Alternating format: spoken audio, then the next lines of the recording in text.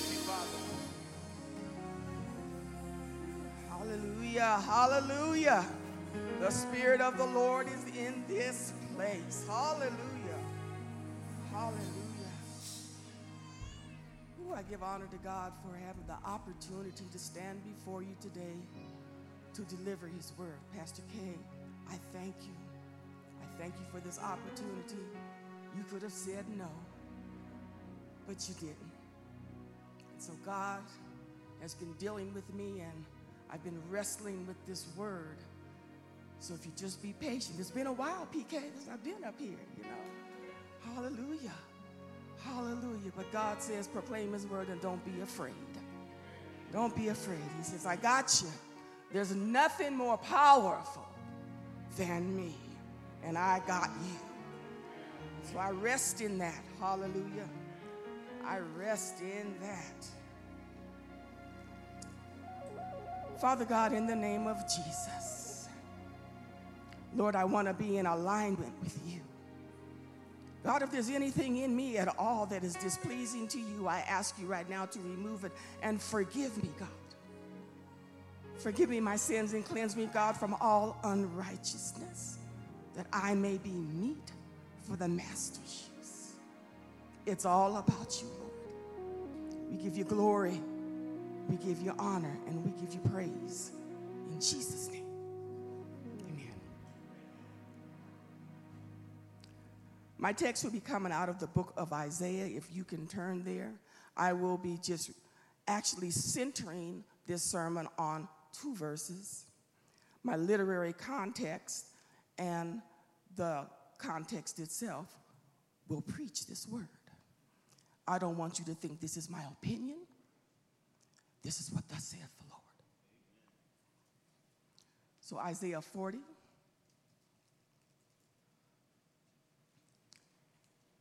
We're going to start at 18. We're going to read 18 and then we'll read 25. To whom then will you compare God? What image will you compare to him? 25. To whom will you compare me? Or who is my equal? Says the Holy One. My preaching idea is just this. He is God all by himself. He's God all by himself.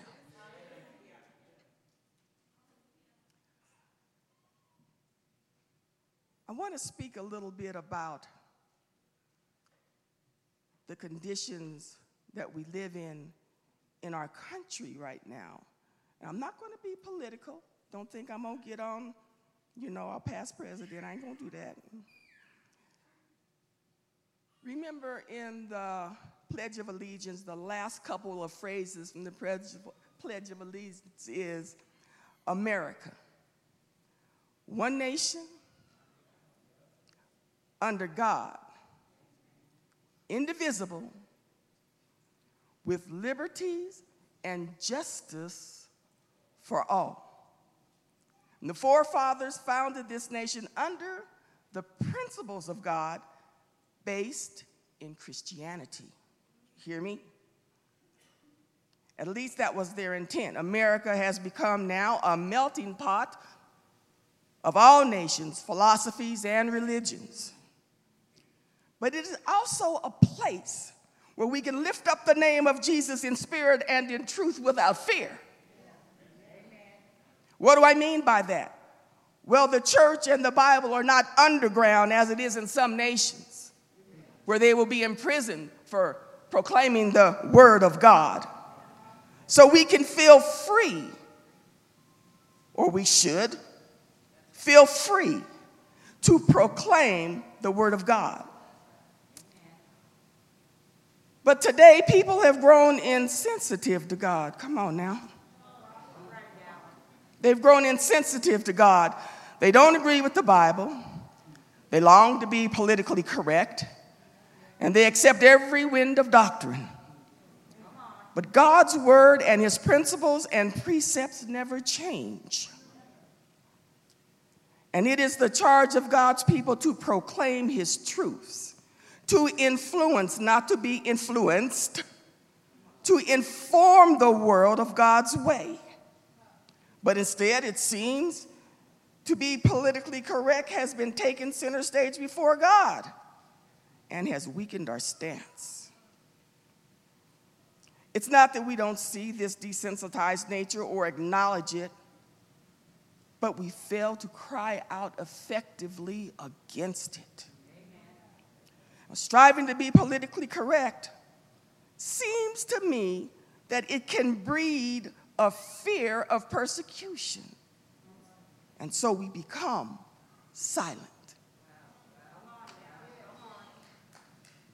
The masses are listening to fine-sounding arguments and philosophies that can weaken their faith in trusting or believing in God fully. I said fully. Once the truth is compromised, it is no longer the truth, but it's a subtle lie. And because they choose to believe it as their truth, they set up these ideals in front of God, attempting to usurp God's authority as true. Usurp. Remember that word, it's going to be used quite a bit.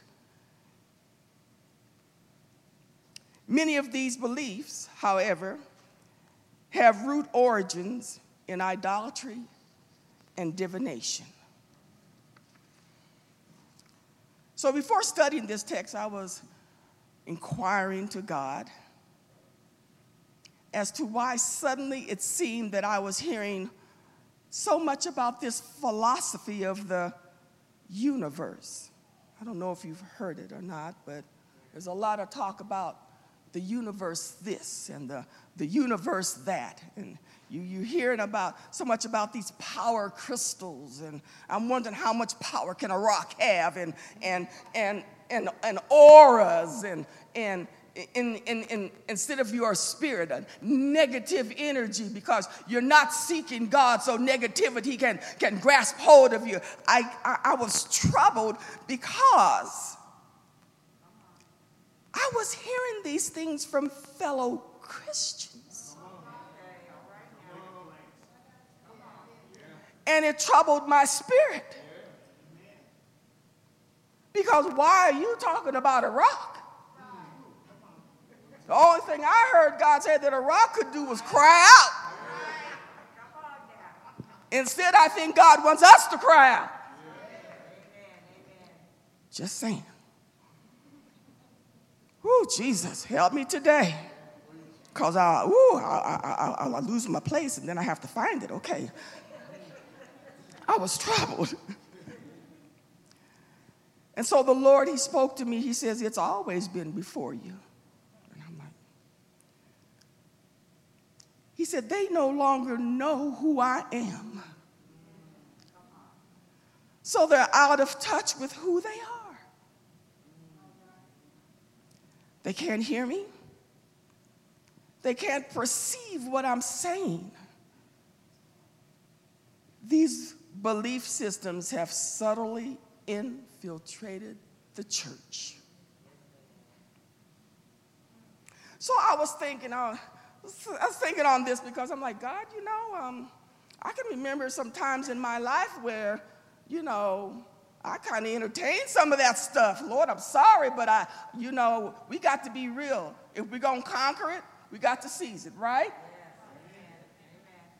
So I was like in my 20s or so, and I'm not going to date myself, but y'all remember the Flower Children. So in years past, I remembered different trends. Hear how I'm stating that. Trends. The trend of reading horoscopes. You know how we'd have to go out and get the Denver Post from the doorstep, and instead of looking at the front page, we turn into the horoscope to see what's going to happen today. Okay, now, I don't know about y'all, okay, but I was living in those times, and I've done that a couple times, okay? Thank God for the blood of Jesus. Or they would be following star charts. You know, they would actually study PK and put a chart together and tell you what you're going to be doing next year. Trends. Some trends were looking at someone's hand, and because a line had a certain length or shape or a curve to it, it was supposed to have meant something significant. Lord, today, at the time I didn't associate these things with doctrines and belief systems. They were just trends, they were just fads, they were, remember Parker Brothers board game, Ouija, and playing with those little cards with the pictures. You know, we can do things out of ignorance, not knowing what we're dealing with. But let me tell you that the spirit realm, the spirits of darkness, they don't care whether you're informed or not. And they take the opportunity to seize an open door to get to you and your inner being.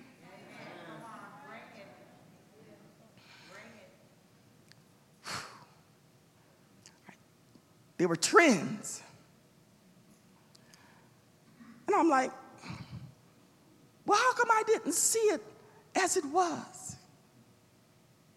It's not that we are desensitized, that we don't know, but he said because you didn't hear the outcry. It wasn't specific enough or loud enough to deter the subtle effects of spiritual erosion. They are subtle spiritual intrusions that prevent us from truly trusting God fully for our every need. That's why you have to go to a horoscope and see what's going to happen today, because you're not trusting God for your every need. It's just that the spiritual erosion is worse now than you remember it before. So the purpose of preaching this is, hear this. If we as God's people are going to effectively proclaim to the world about God's plan of redemption, we can't be associated with or participate in the doctrine of demons. God said, cry out, sound the alarm. Awaken them out of their stupor. There is a way that seems right to a man, but in the end it leads to death. Proverbs 14:12. And ironically, it is reiterated again in 16:25, the same scripture there, word for word. There is a way that seems right to a man, but in the end, it leads to death. For the sake of understanding, I'm going to give you a couple of definitions that we're going to be dealing with in the text today. One is divination. For those of you who do not know or understand what divination is, so when I speak about it, you can relate to what it is. Divination. The practice of reading hidden meanings in natural objects and or receiving information about one's past, present, or future through supernatural means. Divination. Idol. An idol. Image used as an object of worship. Now we usually think of a graven image or a little statue or a big statue or something like that as an idol. It can also be an image in your mind, because the mind is the battlefield. What image are you entertaining for worship? Syncretism. The attempted reconciliation or union of different opposing principles, practices, or parties, as in philosophy or religion. Usurp, there's that word. To take or make use of a position without the right. So I'm going to give you a little literary context because Judah had a problem. Isaiah was called to cry out to Judah and Israel, but especially Judah. Judah had a problem. Judah's problem was that they lost sight of God. And you feel like they're God's people. How they do that?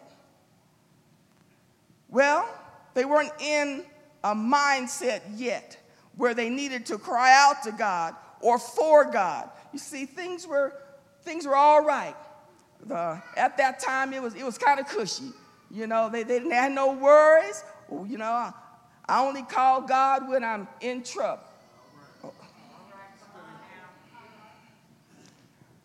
So their focus was not on God in their everyday life. And they became proud, haughty, wayward, and corrupt. Now, King Uzziah, he was the king at that time, and he was a good king, but he was not a good spiritual leader. Meaning this, he brought prosperity to the land, and historically he was very accomplished, but he didn't rid the kingdom of the high places. The high places, if you don't know or understand, the high places were places of idol worship. So it seems to me that King Uzziah, he was all right with being able to bring prosperity, but he wasn't going to rock the boat. Oh, Lord, help us today. I'm appealing to the minds, God. I'm appealing to the hearts. He didn't rid the kingdom of the high places, and the people worshiped. Listen to this. They worshiped both idols and Yahweh. Syncretism. Okay? They consulted spiritualists and diviners for spiritual guidance instead of going to the priests. And the king, because of his pride, he usurped, there's that word again, he usurped God's order in the temple of God, and God struck him down with leprosy. The nation was unclean and had been unclean for quite a while. Now the king, he's unclean, and God called Isaiah in the year that the king died. Y'all hear that? He didn't make it. To cry out to the people. Well, 100 years would pass before the prophesied captivity. In this time frame, there would be trouble and there would be distress. And then once in captivity, they would have to be there 70 years before they would return to their land. All because of syncretism.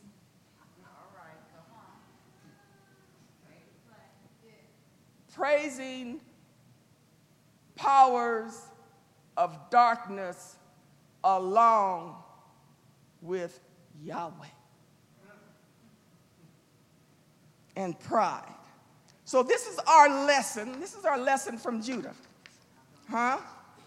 Because we read this text and there's got to be a lesson there. There's got to be a lesson there because God was working. What is the lesson? When we separate our worship from our everyday activities, we run the risk of putting something in that place in front of God. Amen. We run that risk. You go to church on Sunday and Monday through Friday, you ain't picked up a scripture, you haven't called on God, you haven't prayed to God, you haven't thanked God, and then you come back Sunday and you get in position and, whoa, holy is the Lamb, and then you go back home on Monday through Friday and there's gaps there in your worship. Open doors for the enemy to strike at you. Whew. Lesson from Judah. Worship is in proper alignment when it's continual. Worship, I hear you, sister, is in proper alignment when it is continual. Like the 24 elders, they continue continually. Holy, holy, holy. They continually. Come on now. Yeah. Teach. Always seeking God's presence in all things at all times. So now we're going to get to our verse 18. To whom then will you, little man, compare or liken God? What image will you, little man, compare to him? What idol, what accomplishment, what philosophy, what divination, what worldview, what wealth, what power, what status do you liken to God? Nothing in all creation can compare to him. Since we have been guilty of losing our focus, and if that's not you, don't trip, just eat the meat and spit out the bones. The question asked here, we should ponder. Who will you liken to God?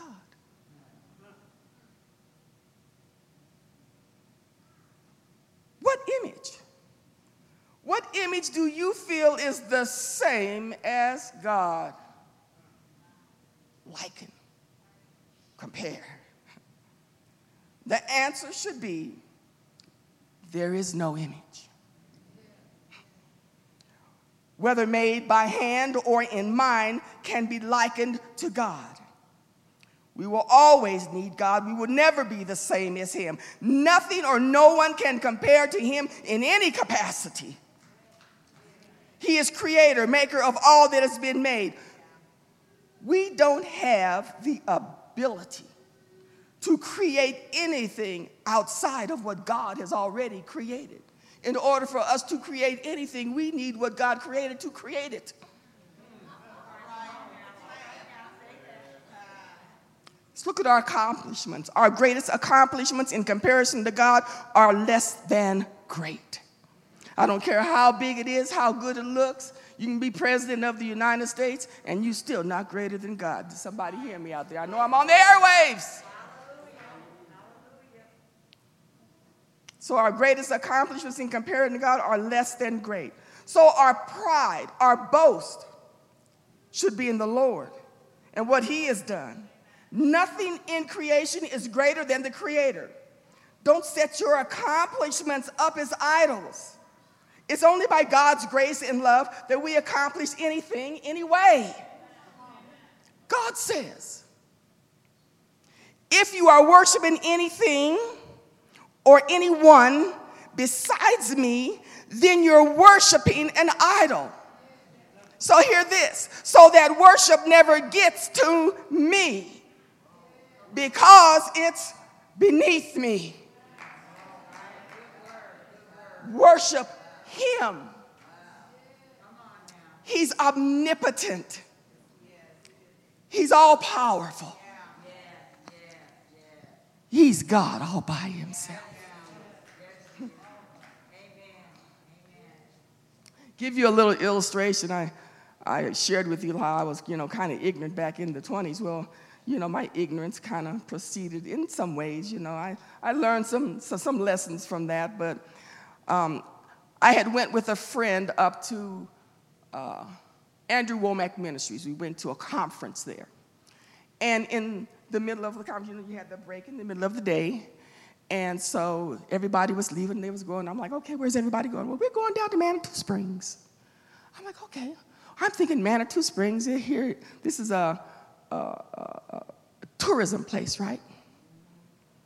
So I'm thinking, okay, so we're going to go, we're going to have lunch, and we're going to come back, and we're going to, do our conference thing, and do our worship thing, and buy books and stuff. So we go down to Manitou Springs, and walking down Main Street, and I'm looking, and here's a seance booth over here, and hand readers over there, and I mean, just like you see department stores lined up on Main Street when you go to the mall, that's how these diviners were set up in a place of tourism. And now I know probably some of those people, they were going in those shops and they were doing their regular thing. Maybe they frequent those places a lot. But the tourists that did not know and had no idea, they were fair game and they were bait for the enemy. I felt so uncomfortable with the presence that I was like, oh no, we got to have lunch someplace else. So after we got back to the up to the conference, I was asking some of the leaders, why they went down. And they said, we went down to snatch those from the very fire. But because I was unaware, I was unprepared. Because I could have been down there snatching too, but I was afraid. I was uncomfortable. I wanted to leave.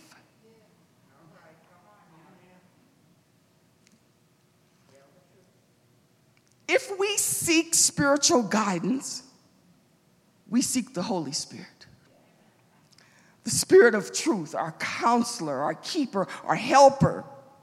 Not some fallen spirit that has been cast out of heaven from the beginning.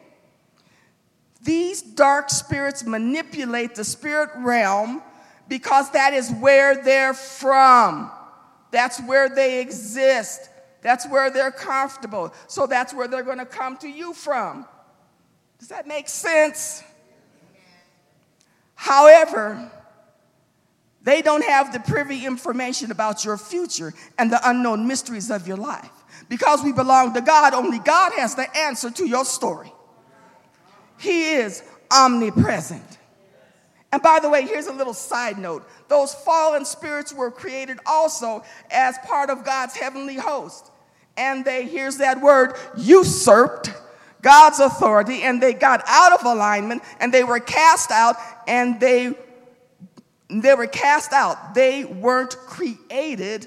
God did not create them wicked.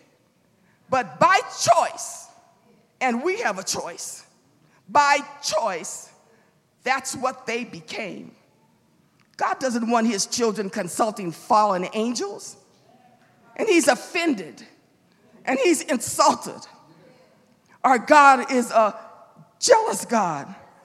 Kiana, jealous. Kiana, he is a jealous God. Why would you want to consult a demon as if it had your best interests at heart?